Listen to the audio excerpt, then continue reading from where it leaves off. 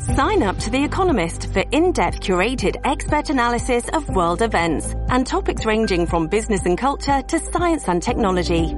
You'll get the weekly digital edition, online-only articles, curated newsletters on politics, the markets, science, culture and China, and full access to The Economist Podcast Plus. The Economist is independent journalism for independent thinking. Go to economist.com and get your first month free. It's a common sense recap of the big stories.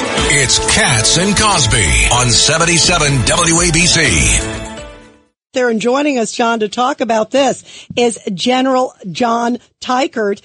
He is a recently retired U.S. Air Force Brigadier General and a national security expert, also retired Assistant Deputy Undersecretary of the Air Force. General, what do you think of this?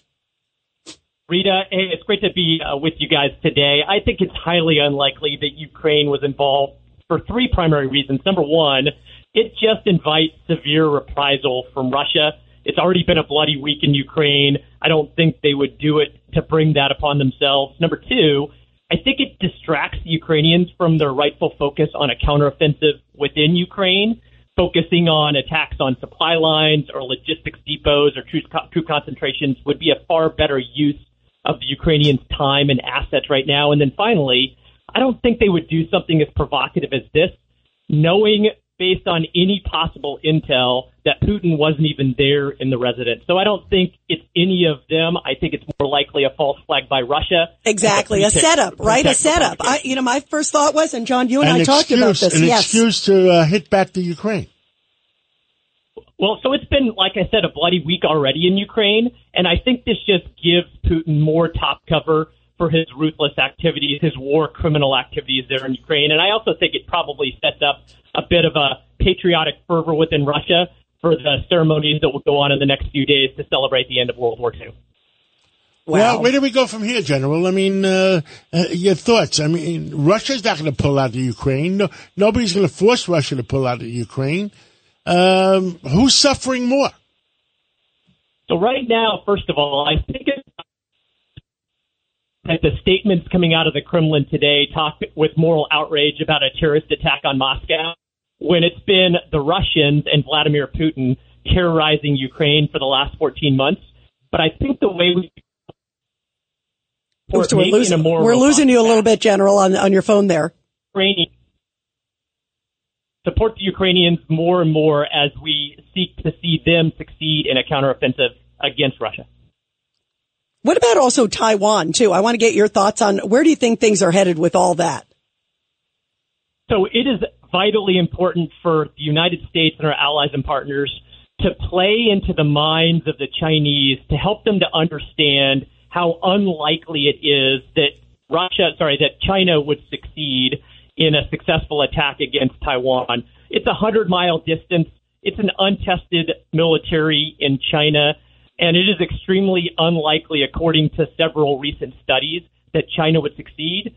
But most importantly, we need to help China believe that they cannot succeed by doing everything we can to strengthen Taiwan so that it's just not worth it for China to make that move.